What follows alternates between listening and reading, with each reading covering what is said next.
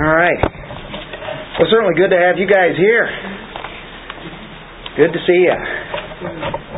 And I'm sure on days like this, you've probably been hitting the pool a little bit, right?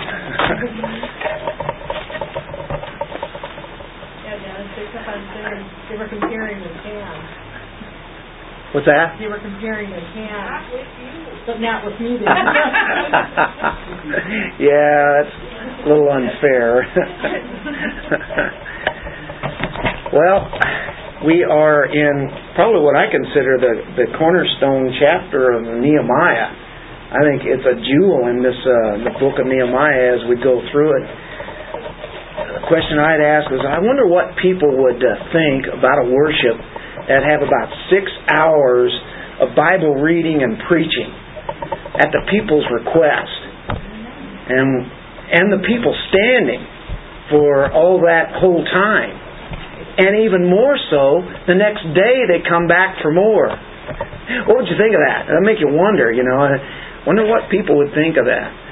I'm not so sure. I think it would be really accurate to call it some kind of revival, a spiritual renewal, and at the center of this spiritual renewal is the Word of God. And that's what I like about this the most. It's about the Word of God. And this is where it's kind of a turning point. It makes these people a people of the book as they are read it and taught it. If you look at down through the centuries, God's people have gone through cycles where their Word of God has been neglected. The Word of God is almost reduced to nothing. And then you think of the spiritual condition of the people, what would it be? It would be deteriorated to nothing, wouldn't it? And that's what's happened down through history. Then God sends a renewal, and inevitably it's done because of the Word of God. The Word of God spreads, and the emphasis on that, people's lives change. You look in the Old Testament, you have King Manasseh, a godless reign of that particular king, and even his son Ammon. Ammon's son was Josiah, though, and when he was about 16 years old, he instituted spiritual reforms in the nation. And, of course, the Word of God was discovered. It was found by a priest, Hilkiah. He found a copy of God's law, if you remember. And Josiah called the nation to repentance as they listened to the Word of God. And he called them to repentance. They repented. And there again, you had spiritual renewal, a revival. Because God's Word was preached, is taught, is read, and then it was obeyed. I mean, that's a key. You just can't have it preached or read, but it must be obeyed too. Same thing happened during the Reformation. And, of course, you go back to the 1400s, 1500s, into the 1600s, you had a revival of God's Word. And what an impact that made. Before that, priests really were the only ones that had access to the Word of God. It was, at that time, during the Dark Ages, when it was read, it was done in Latin. And unless you were from Rome or from Italy, you're not going to understand it. As a matter of fact, from what I understand, up until the 50s and the 60s, here in this nation, Latin was still used, and the only language used to read the Bible.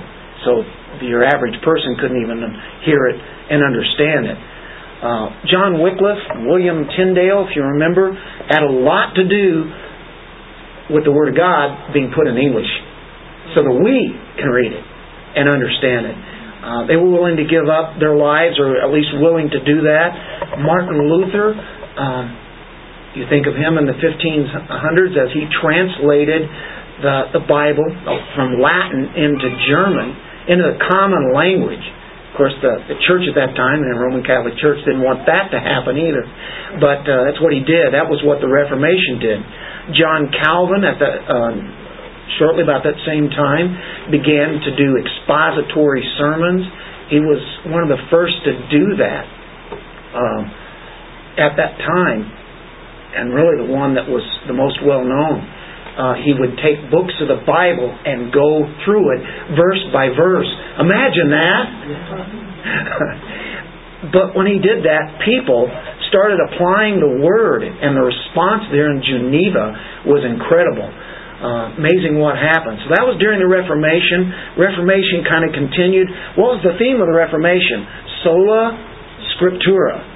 There were other solas. There were 5 of them, but that was a capstone there. Once you open the Scripture up, then other things come into place too, don't they? The same thing was true of the Puritan revivals, and you think of the 1600s into the 1700s, especially in the 1700s. You think here in America, you had the England revivals. You had Puritanism, above all else, was a Bible movement. It was about people reading the Bible, understanding it, applying it. It was preached from the pulpits.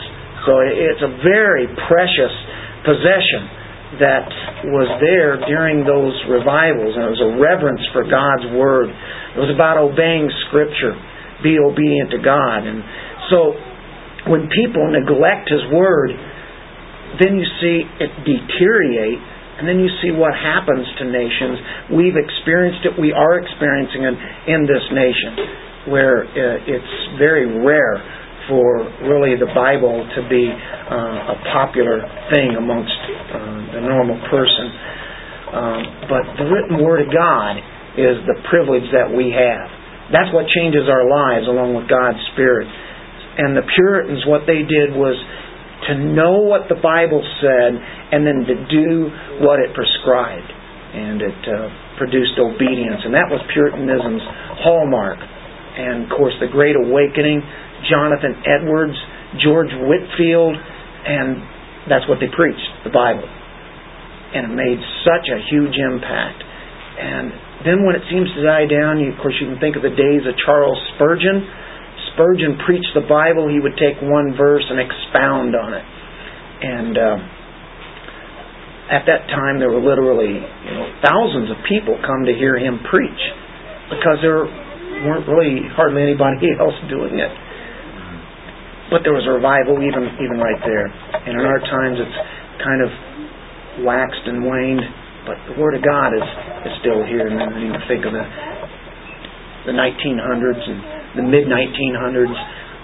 One of the greatest expositors, Martin Lloyd-Jones, one of our friends we have to think of, and we love to hear him still as his tapes and read his books and such. But that's what he did. He would take the book of Ephesians, 6 chapters, and I've got to get back to recording those again, because he believe it or not, that is not finished. They're still doing Ephesians 6. Ephesians 6 he has been on for months, 1 week at a time, of course. Anyway, let's go to the Lord, who is the master of our Lord. Father, we thank you for who you are, how you show yourself, how you reveal yourself. The most important way is through your Word. It's precious. And as we go through this famous chapter here tonight, this chapter 8, may it ring true to us that we would be people of the Word, the people of the Bible, the people of the book. For that is what tells us how to worship you, how we learn about you, how we are to live our lives accordingly. It's a joyous chapter, and Lord, we depend upon your Spirit to guide us into further precious truths. In your Son's name, amen. Glad to be on this chapter. I'm excited about this chapter. Man, it is really a jewel, just shining bright. Let's read it. Nehemiah 8, starting at verse 1. And all the people gathered as one man at the square which is in front of the water gate. And they asked Ezra the scribe to bring the book of the law of Moses, which the Lord had given to Israel. Then Ezra the priest brought the law before the assembly of men, women, all could listen with understanding on the first day of the 7th month. He read from it before the square, which is in front of the water gate, from early morning until midday. In the presence of men and women, those who could understand, and all the people were attentive to the book of the law. Ezra the scribe stood at a wooden podium which they had made for this purpose. And beside him stood Mattithiah, Shema, Ananiah, Uriah, Hilkiah, and Messiah on his right hand, and Pedaiah, Mishael, Malchijah, Hashem, Hashbadah, Zechariah, and Meshullam on his left hand. Ezra opened the book in the sight of all the people, for he is standing above all the people. When he opened it, all the people stood up. Then Ezra blessed the Lord, the great God, and all the people answered, Amen, Amen, while lifting up their hands. Then they bowed low, worshipped the Lord with their faces to the ground.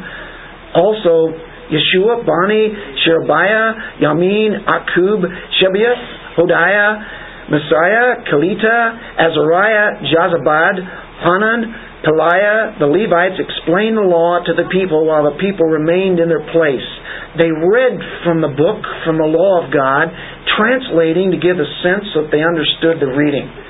Then Nehemiah, who was the governor, and Ezra, the priest and scribe, and the Levites who taught the people, said to all the people, This day is holy to the Lord your God. Do not mourn or weep, for all the people were weeping when they heard the words of the law. Then he said to them, Go, eat of the fat, drink of the sweet, send portions to him who has nothing prepared, for this day is holy to our Lord. Do not be grieved, for the joy of the Lord is your strength. So the Levites calmed all the people, saying, Be still, for the day is holy. Do not be grieved. All the people went away to eat, to drink, to send portions, to celebrate a great festival, because they understood the words which had been made known to them. What a section. There you have people gathering. They're gathering so they can hear the Word of God. And they're asking, read it. Read the Word. They gathered as one man. What an assembly this is, isn't it? People gather, they ask Ezra to bring the book, the scroll. They didn't have books like what we have. Everything was scrolls. The law of Moses. And you'll notice, it's the book of the law of Moses, which the Lord had given to Israel. I think that's a pretty key point, isn't it? Which the Lord had given to Israel. So they read from it. We know it's read publicly from dawn all the way till noon. Makes you wonder what the temperatures were at that time, doesn't it? How hot was that sun? But the whole thing here is about the reading and the power of the Word. Go to 1 Timothy 4:13. Paul had a lot to say about the Word of God, especially as he wrote those pastoral letters, Timothy being one of those. In 4:13, Until I come, give attention to the public reading of Scripture, to exhortation and teaching. That is why when you go to church, everything is really revolving around this. Do you catch this? Give attention to the public reading. The Word of God is to be read, and then exhorted, and then preached, explained, taught. And that's what happened here in Nehemiah's time here. Ezra, he's a scribe. This is not Nehemiah now. For the first 7 chapters, we've been dealing with Nehemiah. What a great leader. What a great administrator that he is. A man of God. We looked at that through all those chapters. We looked at it last week in chapter 7. Ezra is now going to take over in this chapter as he will read the Word. By the way, it says they ask him to bring that. And the reason is that he's skilled. He's skilled in the Word of God. He knows the Word of God. Go to Ezra, and it's the book just before this one. Ezra, chapter 7, verse 10. This tells you all about Ezra. This is all you need to know. There are more. This is important here. For Ezra had set his heart, look at this, to study the law of the Lord. And not only study it, but what? Practice it. And to teach His statutes and ordinances in Israel. So he studied it. It would make an impact on him. He practiced it. And then he taught it. That's Ezra. This is a great man of God up on a pulpit, opening up the scrolls and giving it to the people. And I got a feeling a lot of those people are hearing the Word of God read for the first time in their lives. We don't know how many. There's going to be a lot of them. Thousands of people there. It gave that list of people in chapter 7. We dealt with that last week. Anyway, it's been said in tradition that Ezra memorized at least the Pentateuch. He had every word memorized. Knew it upside down, inside out. Memorized the whole thing, word for word. I believe that. Matter of fact, a lot of Hebrew people at one time would learn the Bible. They'd memorize it. He had access to it, but yet he memorized it. He could use it at any time. It was better than an iPhone. Man, he just had it right here. You didn't have to go in there and turn it on and worry about the battery. I mean, he had it right here. And so memorization of the Word of God is really important. I don't have any books memorized. I've heard of people doing that. I've been amazed by it. Take like for instance, the book of Romans. Word for word, all the way through. Probably even other books. The authority of the Word of God, I think, is really established here. Full divine authority. Look at that phrase right at the end of verse 1. The book of the law of Moses. Somebody read that last phrase there. What do you see?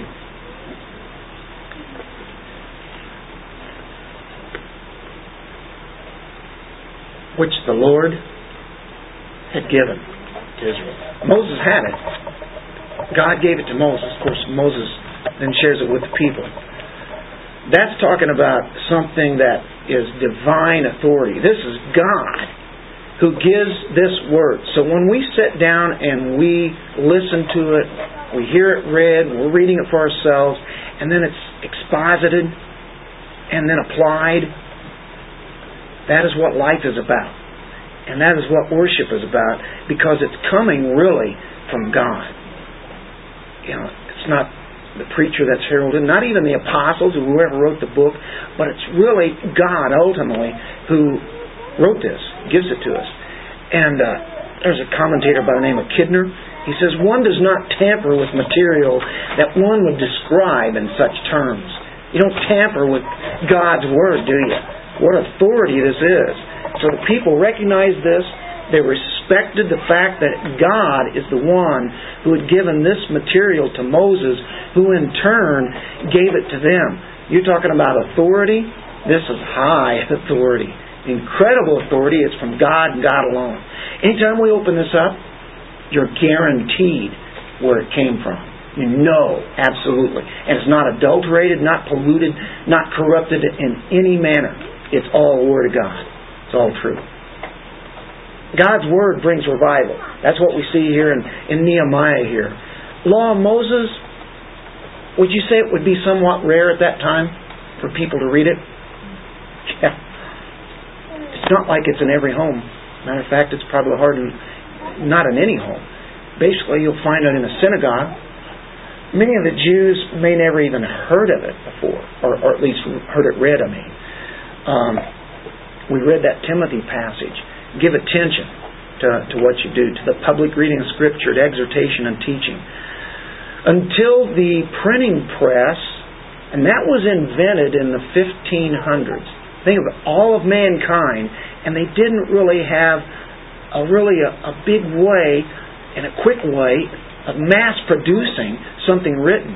How were things gotten out? Handwritten. That's the only way they could do it. I also watched a documentary that talked about the qualifications that were required in order to write or duplicate a Bible.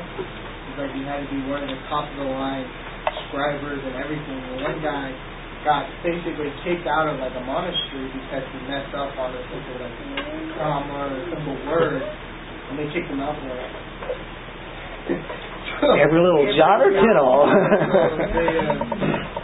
They didn't mess around when it came to, and it took a person an entire lifetime, like 60 years, just to write one full Bible. is what a lot of the documentaries that I watched did. Now, can you imagine sitting down and just not typing this out, writing it out? How blessed we are. Don't ever forget it. You can open up your Bible anytime. Matter of fact, if you don't have a Bible with you, if you have your phone with you, it's probably going to be right there. Isn't that incredible? You have it with you all the time. No excuses.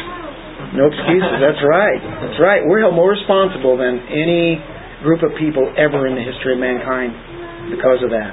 And we probably are one of the most illiterate of the Bible. When I say we, mankind here in our nation. People back then, though, most of them, if you think of the Dark Ages, they were illiterate. The Bible had to be read publicly to the common people. And you think about it, God could have communicated in different ways. He's done it by the written word, and it must be the perfect way because that's the way God did it, and He always does everything perfect. But He could have communicated with some other form than writing. Maybe He could send an angel to each language group, and the angels would be able to speak in their language so they could understand that and get that. That would have saved a lot of time to people like the Wycliffe Bible translators, wouldn't it? Just have an angel come down and let him give it to you. Or you could have the message communicated from one generation to another generation. God didn't really do it that way. He has done it in written form. We have it before us. We have the completed Word of God all right there, Old and New Testament. I would argue that the strength of a church is how many of the percentage of people in that church read and study God's written Word. That's the strength, along with prayer. You put those two together, you'll have a strong church. That's a key. I think about how much we should be reading. You think about all the time that we put into TV and pointless computer things, computer games, and TV is out there spewing out garbage as it is. I think we want to challenge each other to reread the Bible, think about what we have here, and that's where spiritual renewal comes from. It comes through God's Word. Psalm 119, you think of that. It extols God's Word. Longest chapter in all the Bible, Psalm 119. And that Psalm 119, every verse there is about the Word. Psalm 119. Some people say the author there could be Ezra. Mentions God's Word, some synonym for the Word. Brings revival. Let's go to Psalm 119 just for a few moments. Let's check out a few verses. Matter of fact, Ezra, Nehemiah, Esther, Job, Psalms. Psalm 119, pretty well in the middle of your Bible, unless you have a study Bible. It might make a difference. It's always considered to be kind of the center of the Bible. We're just going to read a few verses here. Psalm 119, verse 25. Somebody help me read that. My life is down in the dust. Give me life through your word. What's that last phrase? Give me life through your word. Give me life through your word. Revive me according to your word. Give me life. Look at verse 50. Give us a hand on this. Somebody read that. This is my comfort in my affliction, that your promise gives me life. There we go again. It's going with life. Yeah. Revive. What did you say? The last phrase? That your promise gives me life. What does yours say there? For thy word hath quickened me. Quicken me. Regenerated. Given life. There we go. Revive. That's old King Jimmy there, isn't it? Yeah. All right. Okay. It's saying the same stuff, isn't it? Look at verse 93. Let's go too party. Somebody help us with that one.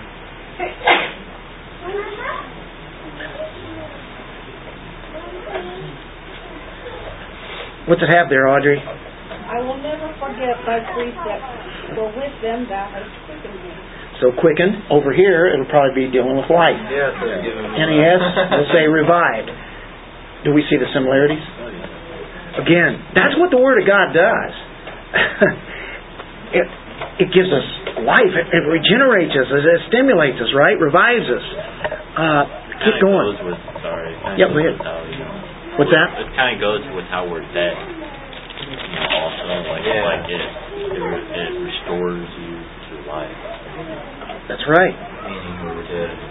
Yeah, right. Starting at salvation, and even in our walks, we can have dead walks sometimes. And that brings us back, doesn't it? 107. It's going to be the same sense. I'm exceedingly afflicted. Revive me, or quicken me, or give me life, O Lord, according to your word. Verse 149. 149. Hear my voice according to your loving kindness. Revive me, O Lord, according to your ordinances. Same thing, isn't it? Verse 154. Plead my cause and redeem me. Revive me, quicken me, give me life according to your word. Wonder why he keeps saying this over and over. Great are your mercies, O Lord. Revive me according to your ordinances. Ordinances, word, same thing. So we are revived.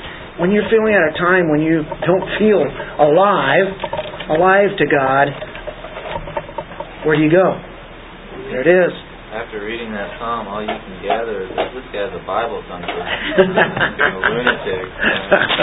Yeah, he loves it, doesn't he? The Bible says, the Bible says, the Bible says. Bible says this. Like that song that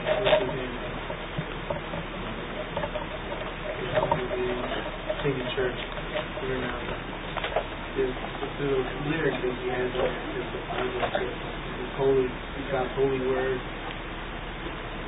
Well, I don't think this is what the people out here in the church so many times and in the world I know, their attitude to me has always been, I know that's what the Bible says, but. Yeah. But. So if they don't have this reverence for the Word, they wouldn't stand 30 minutes to hear God's Word. Absolutely. And if they were, did that, they'd turn around, wouldn't it? We're in a different time period than these people were. They were hungry for it. Yeah, they were starving because it wasn't. Had a reverence for it. That's gone today. And that's why I think when we see this Psalm 119, we should recognize that we need to be revived. Right. We need to be quickened. We need to have some life. Where's the life in, right? Power of the Word. Yeah, we need, it's talking about seriously, and this in Nehemiah is, Eldon, exactly is what you're talking about here, because here these people are really serious. Now, before they really weren't, but they've seen what God has done through Nehemiah. It's like God started preparing them, and as they started doing the work of building the wall and such, they saw how God had operated through Nehemiah, and all of them actually, how He protected them. They did something in 52 days, which was pretty amazing. And now it's like, wow, this is for real. This is really real. That Nehemiah would even be here, representing, the king sent him here, and so I think they want to know about God. Verse 2. And this is reverence. You said the word reverent there. This is reverent. God's people must reverently hear the Word expounded. The first one, God's people must have the desire to read His Word. Number 2, God's people must be reverent to hear the words expounded. What does it say in verse 2? Then Ezra, the priest, brought the law before the assembly of men, women, and all could listen with understanding on the first day of the 7th month. They have ears to hear. Reminds you of what Jesus says a lot, right? He who has ears, let him hear. I've got those passages down there in Mark and in Luke. Having ears that work still doesn't guarantee that we really hear. He who has ears to hear, let him hear. He's talking about more than just hearing something audibly. He's talking about something that reaches our hearts. Somebody said this: God made us with 2 ears that we cannot close. You ever thought about that? You can't close your ear unless you go like that, I guess. But it's not automatic. But your mouth, you only have one mouth, and we can close that. Your ears, you have to do something outwardly to do that, But sometimes we can close our minds. We don't really hear what's being said, even though they're precious truths that are being brought forth from the Word. It's possible to hear the Bible read, hear it preached, and not hear a thing. The mind was elsewhere. Heard something going on, but it never reached anywhere, did it? Remember, verse 3, it talks about how attentive they were. He read it from before the square, which is in front of the water gate, from early morning until midday, in the presence of men and women, those who could understand, and all the people were what? Attentive to the book of the law. Man, we should be doing this on Sunday. We really should make sure that they know why they're here and why they are to pay attention. It shouldn't be here for me or anybody else. It ain't about anybody else. It's about His Word, isn't it? So, we see here they're very attentive. We know they stand up. It says in verse 4. As the scribes stood at a wooden podium, which they had made for this purpose.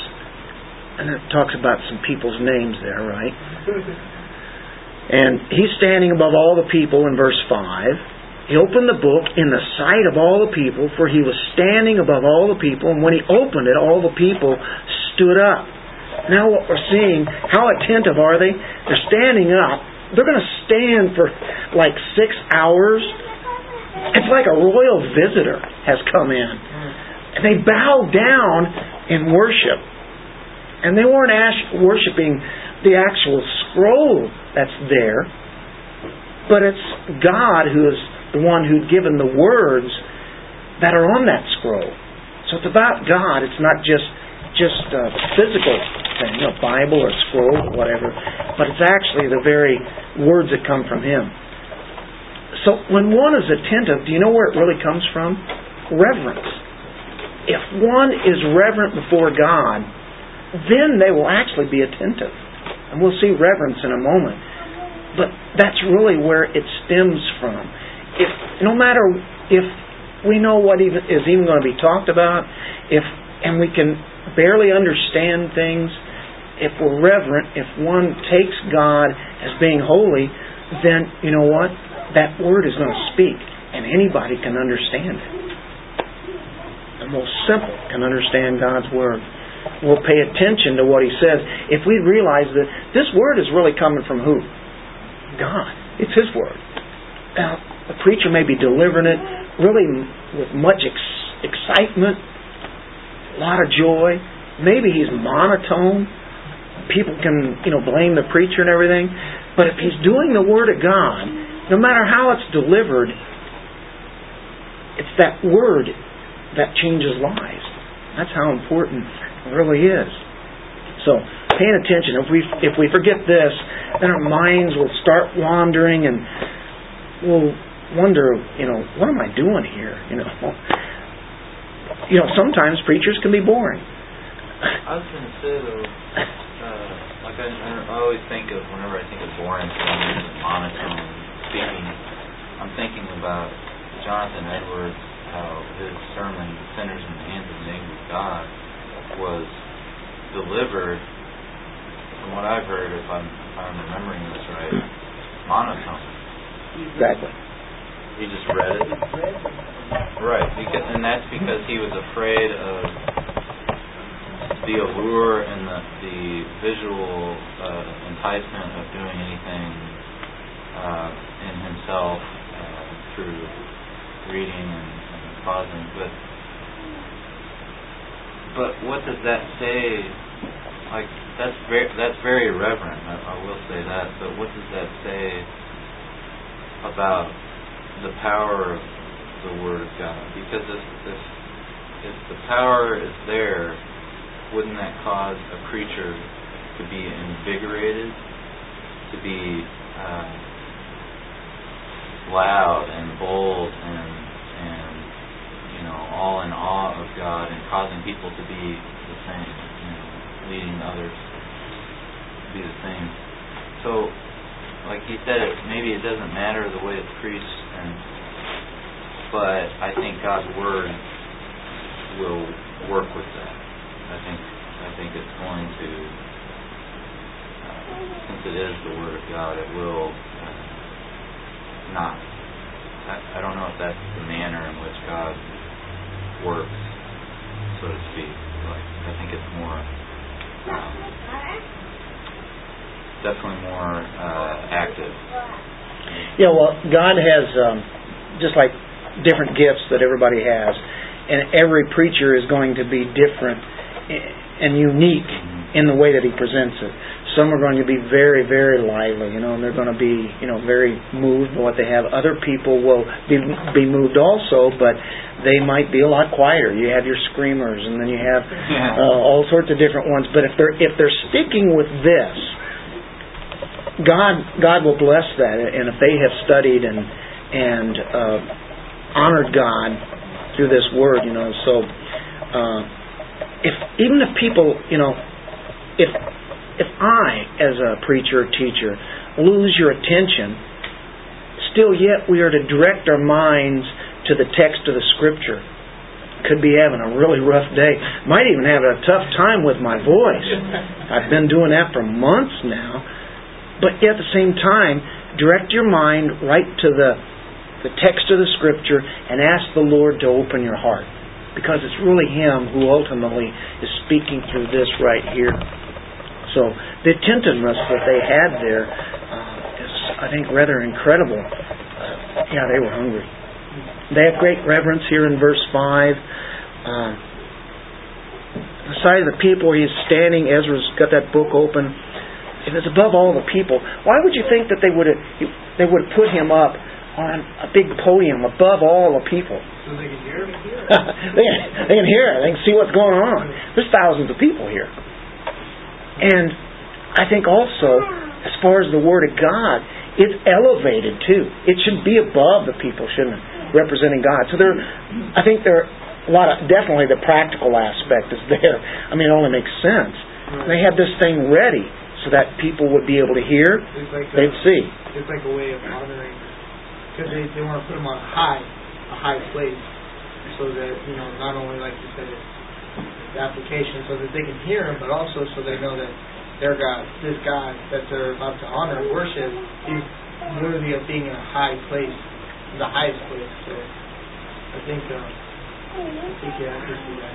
That can be taken to an extreme the other way too. Yeah. Because I remember I was in a Catholic church down in the Caribbean, and the place where the priest spoke, you climbed a spiral stairway up about 10 feet high, was his platform up there, high and raised up above all the people. That's the purpose is a lot different than here. The priest would be kind of high and lifted up, wouldn't he? Yeah, and that's certainly not the point. Because he was speaking the Word of God, so he was. But it was a spiral staircase. And his feet was 10 feet above the crowd. So like an ego thing. Yeah, it's almost like, how does he connect with the people? Not too long ago still had that back in the 70s before they took it out. Yeah, they literally had one. Yeah, he had to really struggle to get up there there's like a spiral and he's that way above everybody. I wonder what happens when you can't climb those stairs. They might went down, but they were getting kind of old. here, the point that is brought out in Nehemiah, it's about, of course, I think the practical aspect is really, really huge there, and of course, it's an exaltation of God's Word. There's a reverence.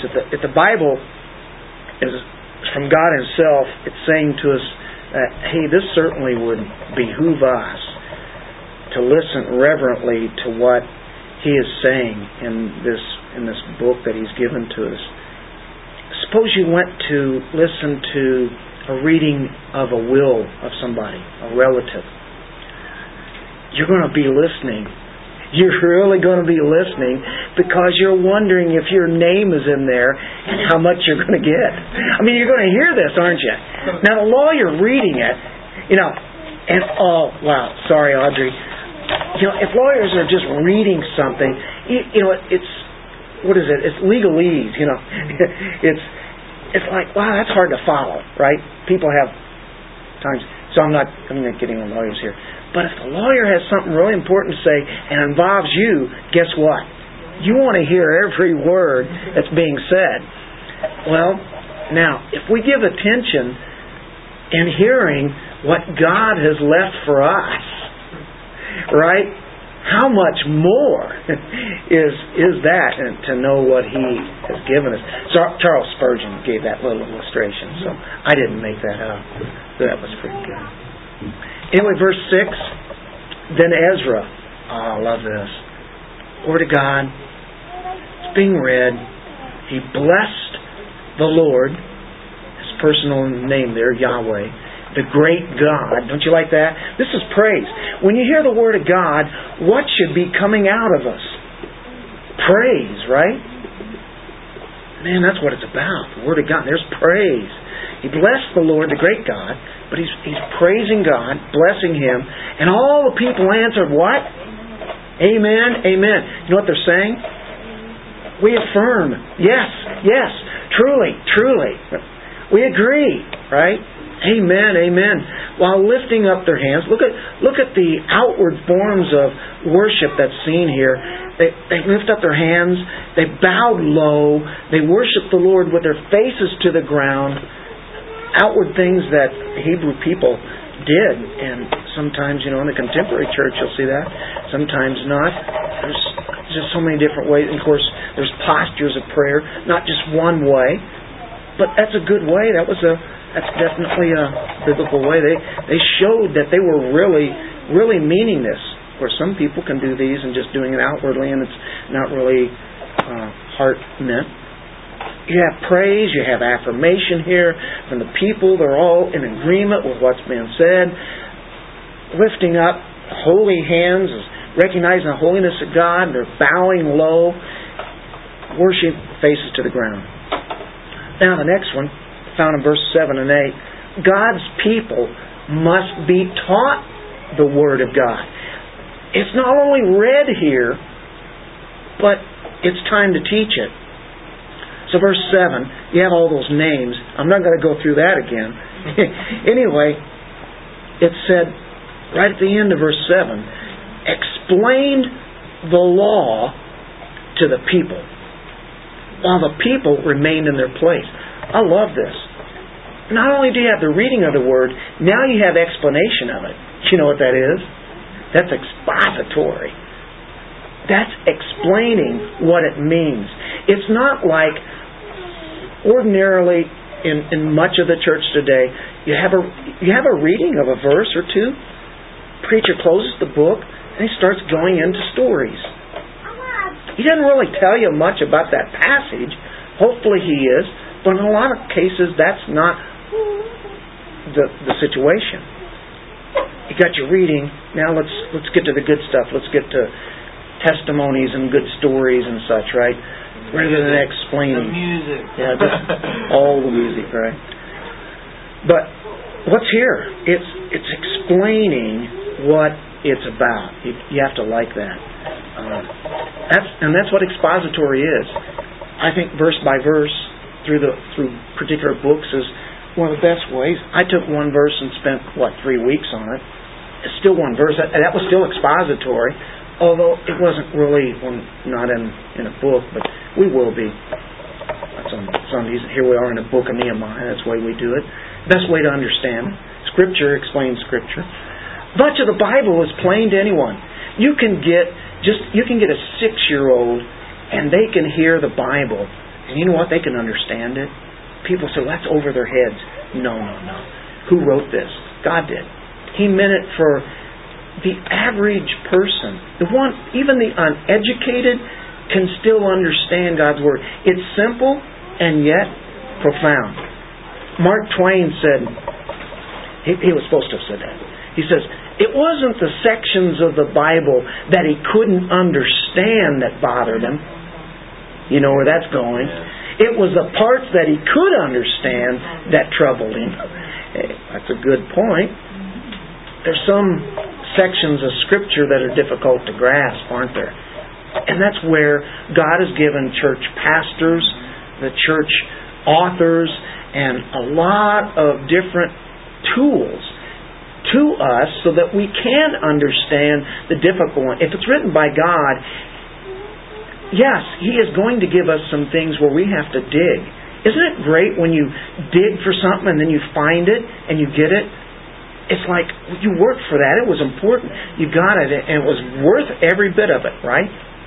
Like you go in to dig for gold, dig for silver, precious jewels and such. Well, that's the way it is here. God has given us study Bibles. A lot of people here have study Bibles or Bible handbooks, word study books, Greek, Hebrew, if you want to get into the depth, commentaries, Bible encyclopedias, Bible dictionaries, concordances. I mean, we have everything that we can get. And if we don't have it, I'm sure somebody would be glad to lend you some. I mean, they're there. They're there. As a matter of fact, almost all of those things are free. Just go on the internet, one tap.